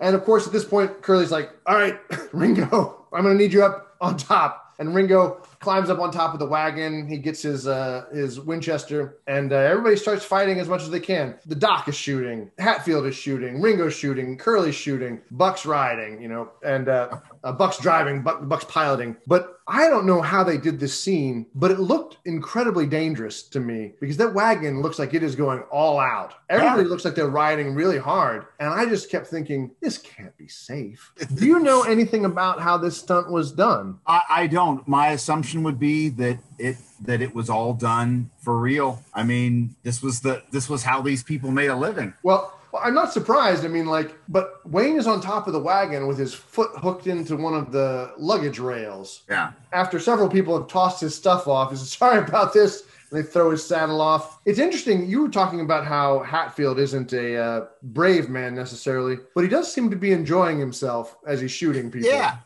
he He's does. got like a big grin on his face as he's shooting at people. And Curly was right. Doc can shoot pretty well when he's sober, and even when he's not very sober in this scene. No, he's trembling a bit. You can see it. Yeah. And so anyway, so they have this. There's not much to say. I mean, it's a chase scene. People jump on the horses from the Native Americans jump on the horses of the stagecoach, and horses are flipping over. This is harrowing looking at it as I read about this today. The way they would get what they call the bullet fall is they would tie a wire to the horse's harness, right? Mm-hmm. The rider would get the horse galloping as fast as it would go. Okay. The wire was attached to a anchor point behind the horse, and when the wire went taut, the horse would flip over. Now the rider can anticipate this, but the horse has no idea, and so this is why there would be so many injuries of horses. So they had to shoot horses quite a lot in Westerns today. Yeah. And then because of pressure outside the industry and inside the industry, they stopped doing that. I don't know when they stopped doing it, but it is too bad. But it creates some quite dramatic shots here. So anyway, trigger warning, I guess, if you're a horse lover. Yeah. And we all kind of are. So, but it doesn't look good for our stagecoach people, because they all run out of bullets. And that's a great moment when Doc says, "More ammunition." Yeah. And Curly just kind of shows that he's out too. And it's pretty much curtains. It is. Now, something very fascinating happens in this scene. Hatfield opens up his pistol, and there's one round left in it. Yeah. And he looks over at Mallory, who is praying or something, and he rotates the cylinder around. And he's going to kill her. In the corner, Dallas is hugging the baby, and she's horrified too, but so these women are having this horrified reaction to what's happening. And we get this really poignant shot of Mallory praying and the pistol coming into frame right by her head. Yeah. And I'm like, is this going to happen? I'm like, is he going to kill her? I didn't know if she was going to make it. Right. And then there is a gunshot. Sorry, Hatfield drops his pistol. Sorry. And because he's been shot. And I don't think Mallory realized that drama played out at all. No, she does not react to it at all, because she all she hears is the bugle charge. Yeah. And she came that close. Yeah. And so the bugle charge signifies that the cavalry has arrived. And that's basically what saves our stagecoach people. There's also, I guess we do need to mention the amazing stunt where John Wayne, stuntman, goes out to the lead horse to get the reins of the stagecoach, which is, again, another amazing stunt that still is really eye-popping even today. By the time you guys listen to this, you'll have heard our John Wick podcast where we talk and praise the stunt work. And I was so shocked that this movie held up so well. Yeah. I've not been on the edge of my seat with a chase scene like this since I watched Ronin with Robert De Niro. Yeah. Okay. Like this is just such a great scene. So I may have told you this years ago. Back when I was living in Richmond, our hometown, I was part of the group that was putting together at the Civic Theater, which is where all the plays are done in our hometown for people listening. We started showing old movies on the big screen that they have there. Okay. And we showed Stagecoach one night. Okay. And watching this on the big screen with a group of people and hearing people react to it around you, you really get a sense of how well this film still works to this day. Because people were laughing, they were excited, like people were really into it. Well, I was riveted, and I was happy that the cavalry arrived. I mean, this is that moment in the film that we always hear about. Oh, the cavalry has arrived, right? Yeah. Nothing really. We don't see. There's no fight between the cavalry and the Indians and the Native Americans that we see. They turn around and ride away, and that's that. Then they land in Lordsburg. Is that right? Did I say it right this time? Yeah, Lordsburg. Yeah. Lordsburg. That's a good moment. They all feel pretty relieved. Hatfield is dying. He dies on the way into Lordsburg. And so in a true John Ford moment, he says his dying words. I think he says, "Tell the judge," but I think he means his father. Yeah. That, and then he expires. And John Ford does that. Okay. He will. I found this to be true of the Searchers as well. John Ford will hint that there's more to a character's story than he has given us. Well, but he's not going to give it to us. No. No. Well, that's all over this film, and it's especially so in the relationship between Hatfield and Mallory, because they've met before, very briefly, which we see earlier in the film, and we didn't cover this earlier, where they're at the lunch, they're having lunch in the first town where they stop, and Mallory says, I know you, don't I? And Hatfield says, well, I served in your father's regiment. Yeah. And so, interesting. So he's from Virginia too. Yeah. And he gives her a cup of water from a silver goblet that he carries around, a collapsible goblet. And she recognizes a crest on it. I tried to look this up, and this is from, what's the name of the place? Greenfield Manor or something like that? Yes. Greenfield Manor. I don't know what's implied there. I couldn't find any information on Greenfield Manor. I also could not figure out what they were implying something. There was something that he did, something that he was involved in that he does not want to talk about. Yeah. But again, John Ford is not going to go anywhere with it. No, because she says the crest is from Greenfield Manor. You were at Greenfield Manor, and he's like, no, I won this in a wager. But he's clearly lying. I like that about this film. I did too. I like that these characters have a history that we really can't even guess at. No. And we don't get to know everything. There are still things about these characters that we also don't get to know. And I like that. Oh, I did too. I like all of that. I like the kind of ambiguity that is in a lot of Ford's work, but it's really in play here. So they arrive at Lordsburg, and what happens at the first? When does Gatewood get it? When does Gatewood get his comeuppance? Almost right away. I think first they attend to Mrs. Mallory. She's taken off the stage. There's a wet nurse that takes the baby from Dallas, and then there's a really great moment. Not necessarily. It's a moment that I want to talk about because actually earlier in this discussion, I said to you that I didn't think that Lucy Mallory has the redemption that you implied that she does. Okay. And it depends on how you read the scene. Dallas hands the baby off, and Lucy says to Dallas in a very genuine way, Dallas, if there's ever anything I can do for you, just ask. And Dallas seems to kind of imply to her that, that's not going to happen. Because of and Mallory, in a modern film or a feel-good film, Mrs. Mallory would have said, that doesn't matter anymore, Dallas. Yeah. She doesn't say that. She instead has this look of Mallory herself has this look of acceptance of, yeah, you're right. Yeah. In spite of the fact that I like you, I still cannot lower this barrier that exists, this social barrier that exists between us. Now, that makes us lose a little bit of respect for Mrs. Mallory, but I would contend this is a great moment in the film because this film really reflects reality. There are you can argue that we do get a happy ending in the movie, but we don't get clean character endings. Well, characters are allowed to stay who they are. And I like that. I like that too. What I got out of that scene, and we may not agree on this, when Mallory says, if there's ever anything I can do, when Dallas responds, I got the sense that Dallas was letting her off the hook for... Well, no, she definitely was, but Mallory accepted that. She did, but for me, the moment where there is some progress for Mallory in terms of her moral development, I suppose, is that I think she, like you said, genuinely made that offer. Yeah. But I think that Dallas realized what an imposition that would be. Because I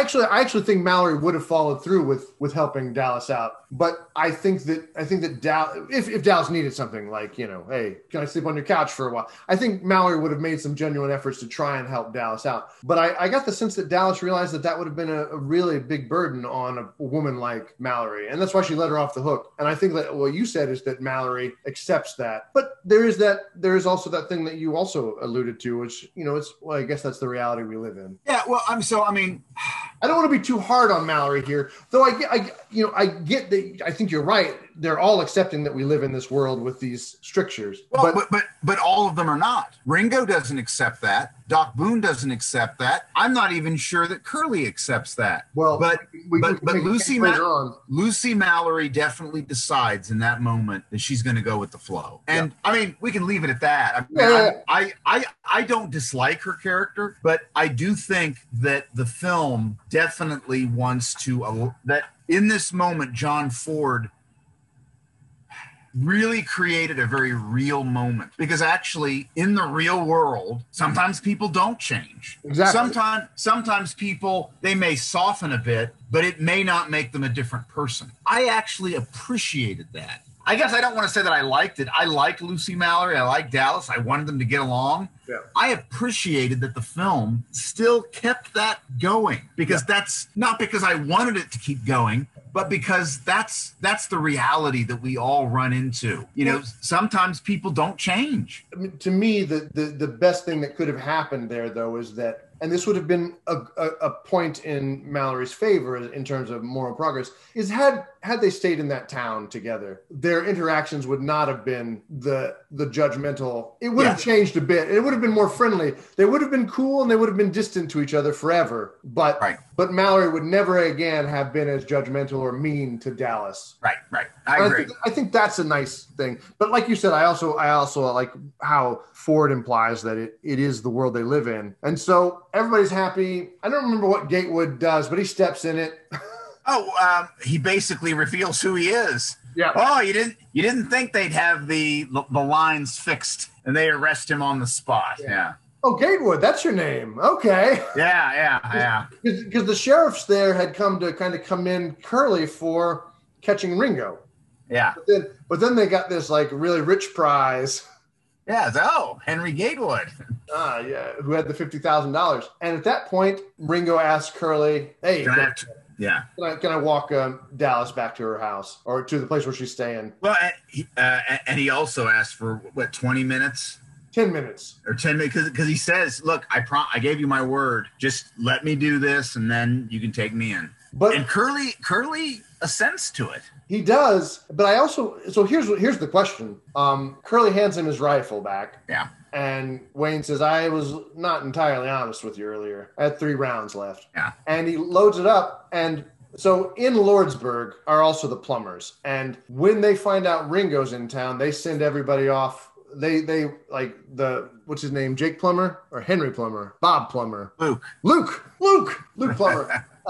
He sends off for his brothers, right? Because Ringo's in town and they know that there's going to be trouble. Does Curly know there's going to be trouble? Oh, I think so. Okay, I thought so too. I just wanted to make sure that Curly was an adult. But there's a really nice moment where Dallas and Ringo walk back to where she's staying, which I guess is where the women of the night stay. And she expects to be rejected by him. Yeah. She doesn't want him to walk with her, and he's like, "Well, no, I asked you to marry me earlier." And so he walks her to the place, and she was like, "Well, I gave you a chance to leave." And then he basically says what he covered with Curly earlier. He's like, "Look, I got to go to jail for a year."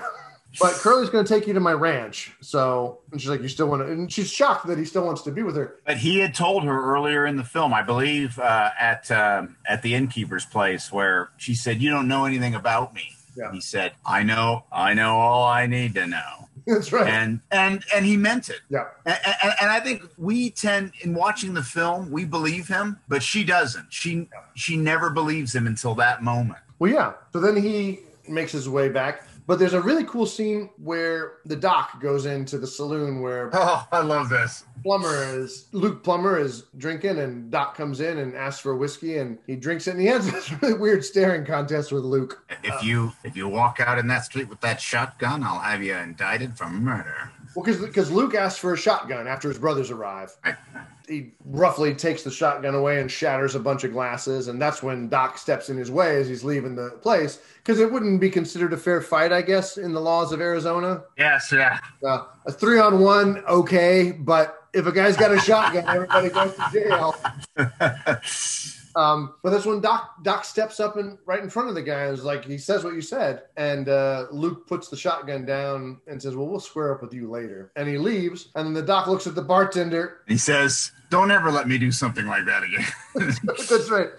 And now, when I saw that on the big screen with the crowd I watched it with, that line got a huge laugh. Well, it's a good line. It's a good line. Yeah. And of course, Mitchell, that's his name, right? Yeah, Thomas Mitchell. Thomas Mitchell delivers it perfectly.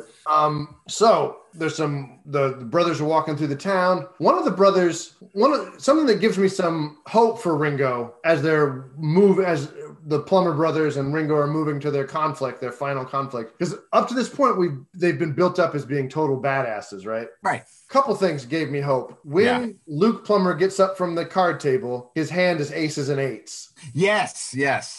And for listeners who don't know, that's the dead man's hand. Jason, do you know about the dead man's hand? Go ahead, explain it. You'll have to explain it, but This is allegedly the hand that Bill Hickok had before he was gunned down. Like, oh, aces and eights. Maybe this is Luke's day. And so then when he and his brothers are walking to try and find Ringo, there's a black cat that runs away from Ringo, and one of the brothers takes a shot at it and misses, and the other brother, who doesn't seem to be entirely sane, laughs and says, "Ha, it was 4 feet away and he couldn't hit it." And I'm like, well, maybe Ringo has a shot. Then they see each other, and it's this long shot, dark shadows. And they approach each other. John has 3 rounds in his gun. Ringo has 3 rounds in his gun. It's very tense, and oh gosh, I'm getting chills just thinking about this scene. And then just as you know something's going to happen, John Wayne dives to the ground, aiming his gun at the people, and it cuts away. We cut back to Dallas, and we hear the gunshots. We don't see the fight. Right. We don't know what happened until John Wayne's character emerges. First we see Luke return to the sorry. To the saloon, and he appears. I suppose it's to make us believe that I guess he won. He hits the floor pretty violently, and we realize that he's actually dead. And then we see that the kid survived, and he's returned to Dallas. Before that, though, everybody's been expecting this fight for a long time, right? Yeah. And there's a really funny moment where the local newspaper man comes running in to his presses, and he says, "Quick, set the headline for tomorrow. The Ringo Kid killed in the streets of Lordsburg. Others killed were, well, we'll get to that." Everybody expects Ringo to die in this fracas. Which, by the way, that's something John Ford was very interested in the media. And how the media kind of crafted our perspective on history. And so that's kind of a little moment where, he definitely kind of flashed that, where they're ready to deliver the news, but they've already decided what it is. Yeah. They just got to wait until it's over to actually print it. Well, so we get to Ringo and Dallas reunited, and she's happy. And then we find Curly and Buck arrive. Right. And they're like, Curly's obviously very happy that Ringo survived. And then they basically decide that Ringo doesn't need to spend another year in prison. Curly unilaterally says, "Get out of here." Well, actually, they offer for him to ride with Dallas for a little ways. Oh, that's right. And then they pick up rocks and throw them at the horses, which was actually something that was done throughout the film that I thought was kind of dumb, actually. Yeah. Like when they were going across the river, they're throwing rocks at the horses. Like, what's that going to do? Yeah. I've never done it, so I don't recommend anybody do it. Right. But then when you see the final scene, you see that was just kind of Ford used that as a setup for the final scene, because when they throw the rocks at the horse, it's very obvious to anybody watching the film that Curly's letting him go, and then they cheer as they go off. I love the ending of this movie. Oh yeah. Because again, the thread that we have followed all the way through is kind of summed up. I believe Doc says they've escaped the burdens of civilization. Yeah. Or something. Well, and I know Ringo's ranch is in Mexico. In Mexico, and they will now be away from everybody else. Yeah. Everybody that tormented Dallas, everybody that tormented the kid, including Curly. Yep. They will now be free from. They will be free from the temperance ladies. They will be free from oppressive bankers. They will be free from the U.S. military. They will be free from Geronimo. They will be free from all of that. And Curly and Doc are absolutely elated that they get to have that happen. And I think that final scene kind of captures everything that the film is actually about. Yep. The film is about what Doc said earlier, that we are the victims of something called social prejudice. there's kind of this desire, and even those who are watching the movie, we have this desire to see all of that go away. And the kid and Dallas, they actually get to get on the wagon and ride into the sunset, literally, and get away from it. They don't have to be part of that anymore. Doc's going to be away from it in 5 years or so anyway. Probably, yeah. Doc is going to be so dead. His liver's going to give out, yeah. Yeah, that was not a man who was living with longevity as his aim. No, well, but I have to say, I love the final line. I adore the final line of this movie. They're both cheering, and the kid and Dallas have disappeared into the distance. And Curly says to the Doc and says, "Oh, Doc, I'll buy you a drink." And Doc just says, "Well, just one." Yeah. And to me, I think that is as great an ending line to a movie as Laurie, I think this is the beginning of a beautiful friendship, which is the ending of Casablanca. I think that is a great ending line. I loved the ending of this movie. Well, I think that's right. And I think it's important. And so that line works because of everything that's happened before that line. Yeah, absolutely. You can't just have a great line like that without having built the groundwork for it. So that's the movie, guys. Something that Jason and I have talked about a lot with Ford films, and I kind of want to get into this a little bit, is sometimes Ford doesn't get human interaction right. Sometimes his humor is a little off key. That's the big problem I have with Ford, that his humor is off key. I thought that was perfect in this film. Oh, not only is it perfect in this film, I mean, this film stands in terms of action humor. This film stands way ahead of most of its peers at the time. There's even the little moment when Dallas says goodbye to Mr. Peacock, Reverend Peacock, and because he does survive the arrow, and they're. Before you go on, I was so relieved that he survived. Oh, me too. I was like, oh my God, I'm so happy that he's alive. Anyway, yeah, no, he's a great character, but they're carrying him away, and he invites her to come to Kansas City, Kansas, and whenever you're in Kansas City, Kansas, be sure to drop by and we'll feed you dinner. And then she gets his name wrong, and he just says Peacock. Like every comedy beat in this movie is just precious. It is. No, I think, now I haven't seen as many Ford films as you have, but I found that all of that was great. The only thing I found off key was that musical number by the hotel proprietor's wife. And that I could have been, if it had just been her singing without it sounding like she was on a recording studio stage. Yeah. I would have been fine with it, but it seemed too much like a musical number, like you might see in a Roy Rogers kind of. I get that, but that it doesn't throw me out of the film. You will notice it, but I don't know. This feels to me, of all of the Ford films I have seen, this one feels almost like his perfect film. I agree. I actually feel like that. Maybe you don't know this. Before Orson Welles made Citizen Kane, he watched this movie 10 times. Go ahead. Okay, well, I mean, he felt this was the best Hollywood film that had been produced up to that time. And I do know that when asked in the 1960s who his favorite American director was, he was asked to name the top three best directors in American history, and Orson Welles said John Ford, and John Ford. And he said that when Ford, I can't quote it exactly, but when Ford is in top form and is doing everything right, you get a sense of what the earth is made of. And in this film, I see that. Oh, without doubt. What did you think of the decision to cut away from the duel that we've been building up to for the whole movie? I love that. Well, first of all, I love the fact that there was a duel. You didn't have to do that.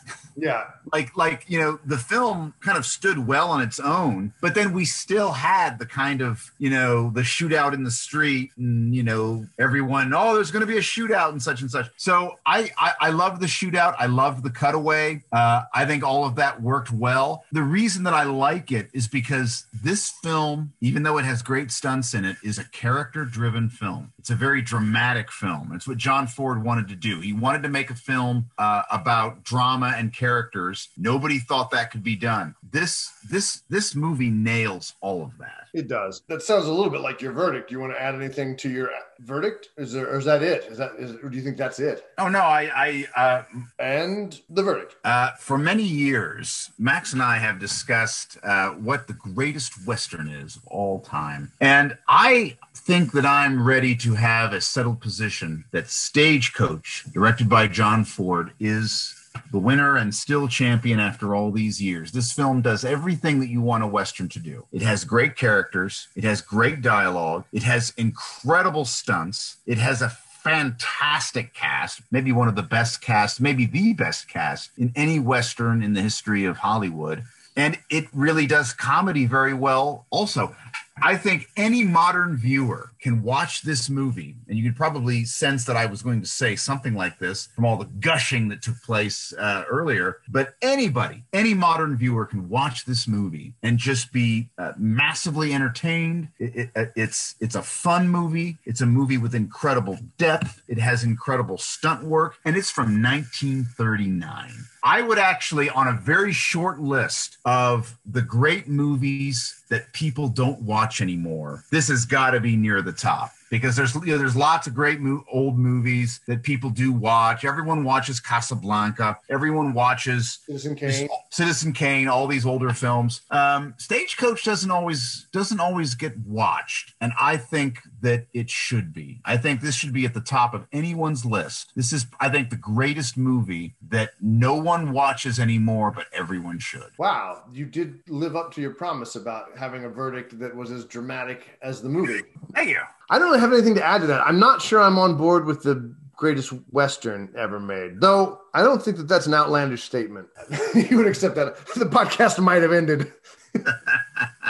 But I guess for me, my verdict is I can't add anything to what Jason said. I agree with almost all of it. And I'm on the fence about his greatest Western ever made. But this is a foundational piece of American cinema. Influential. And I think everybody should watch it for that as well. And that's it. That's all I got. That's it.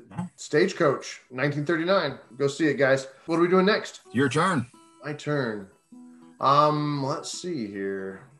He-Man 2? No, just kidding. I had something in mind. What was it? This movie kind of blew me away. Honestly, I have been struggling with what to do next after Stagecoach. What about... Do you want to do something modern? Do you want to do something... I'll do anything. Captain America, the First Avenger? Really? Why not? Sure. All right, that's the next one, folks. Captain America, the First Avenger. We might do a bonus episode of Captain America 1994, but I wouldn't bet on it. So share us on all the platforms, Twitter, Facebook, Instagram, wherever you guys share stuff. Reach out to us on Lord Movies at Gmail, LordMovies39 at gmail.com. See you around. Bye-bye.